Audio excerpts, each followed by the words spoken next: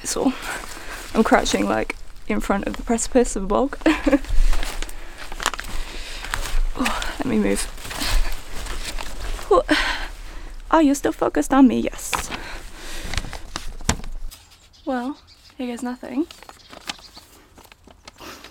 A while ago I was chatting to a girl who was really keen to go on adventures, but she was like a classic, haven't got around to it yet. And she was under the impression that adventures took a really long time to plan and all the logistics beforehand. Interjection. I'm really awkward in this first, shot. Sorry about that. I was filming on a public footpath and I was really scared of someone coming along and finding me filming myself. Never filmed in public before, so sorry, but it gets better. I kind of warm up to it. Back to the movie. Yes, they can. It can take ages planning the perfect adventure. But I think you shouldn't. Contrary to all the adventure planning blog posts, I'm going to suggest that you try an adventure without planning at all. Here's 3 reasons why. Number 1, the plan barrier. Ask anyone who's done a big adventure and you'll find a common theme. Planning is stressful. In fact, many people will say that actually doing the adventure is far easier than the planning part. Let's face it, most of us want to go on an adventure because we want to be out there in the wild actually doing stuff, not sitting behind a computer doing logistics and planning. If someone said to you, "Hey Alex, you want to go off on your dream adventure tomorrow? We've got everything covered for you. Expenses, logistics, travel, time off work, all covered." Yep, don't worry, we've handled it. All you have to do is show up.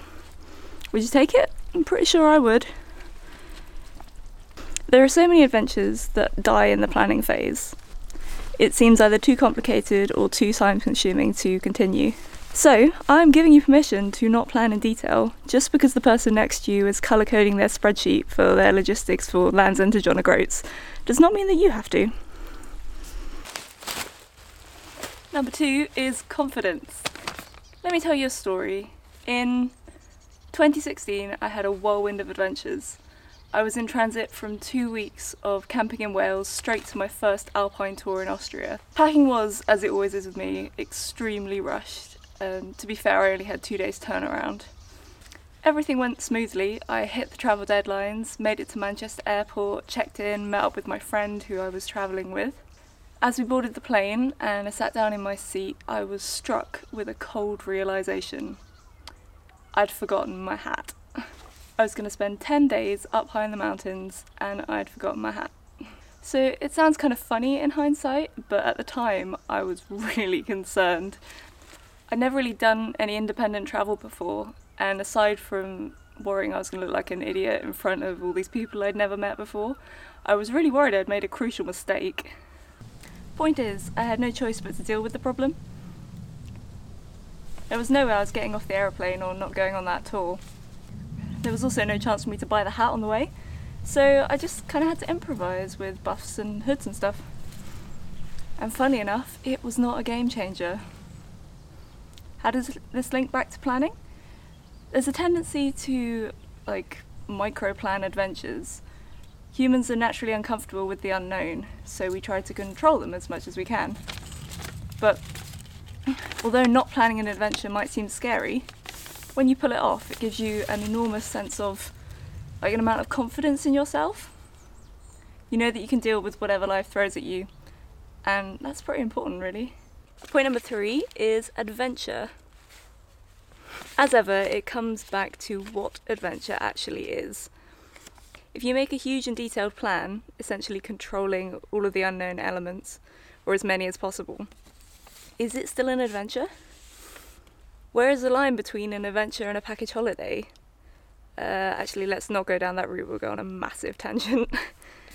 So basically, the less you plan, the more uncontrolled variables, but look, I'm running out of light, so I'm just going to read from the script, I'm really sorry. So basically, the less you plan, the more uncontrolled variables there are, and the more chance there is to experience adventure. However, as we've talked about before, there is a line between the stretch zone and the danger zone. You can add elements of unknown and adventure to a trip without it becoming dangerous, but the minimum amount of planning will vary depending on the trip. For example, I genuinely set off cycling to Switzerland and back with only the kit I needed, a map of Holland and a ferry ticket. Plus like a vague idea of ending up in Switzerland and cycling back through France. However, if I was up in the mountains, particularly in the winter, I would have done much more planning. I guess the severity of something going wrong is higher up there. And, as pointed out by one of you guys on Twitter, if the best adventures are those that don't go to plan, then there kind of has to be a little bit of a plan to start with for it to go wrong, if that makes sense. Ta-da! Finished! Am I in focus? No, I'm not. Focus on me. Ta-da! So, what do you think?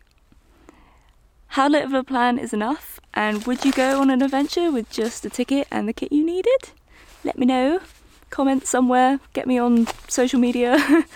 Tell me what you think. And thank you very much for listening.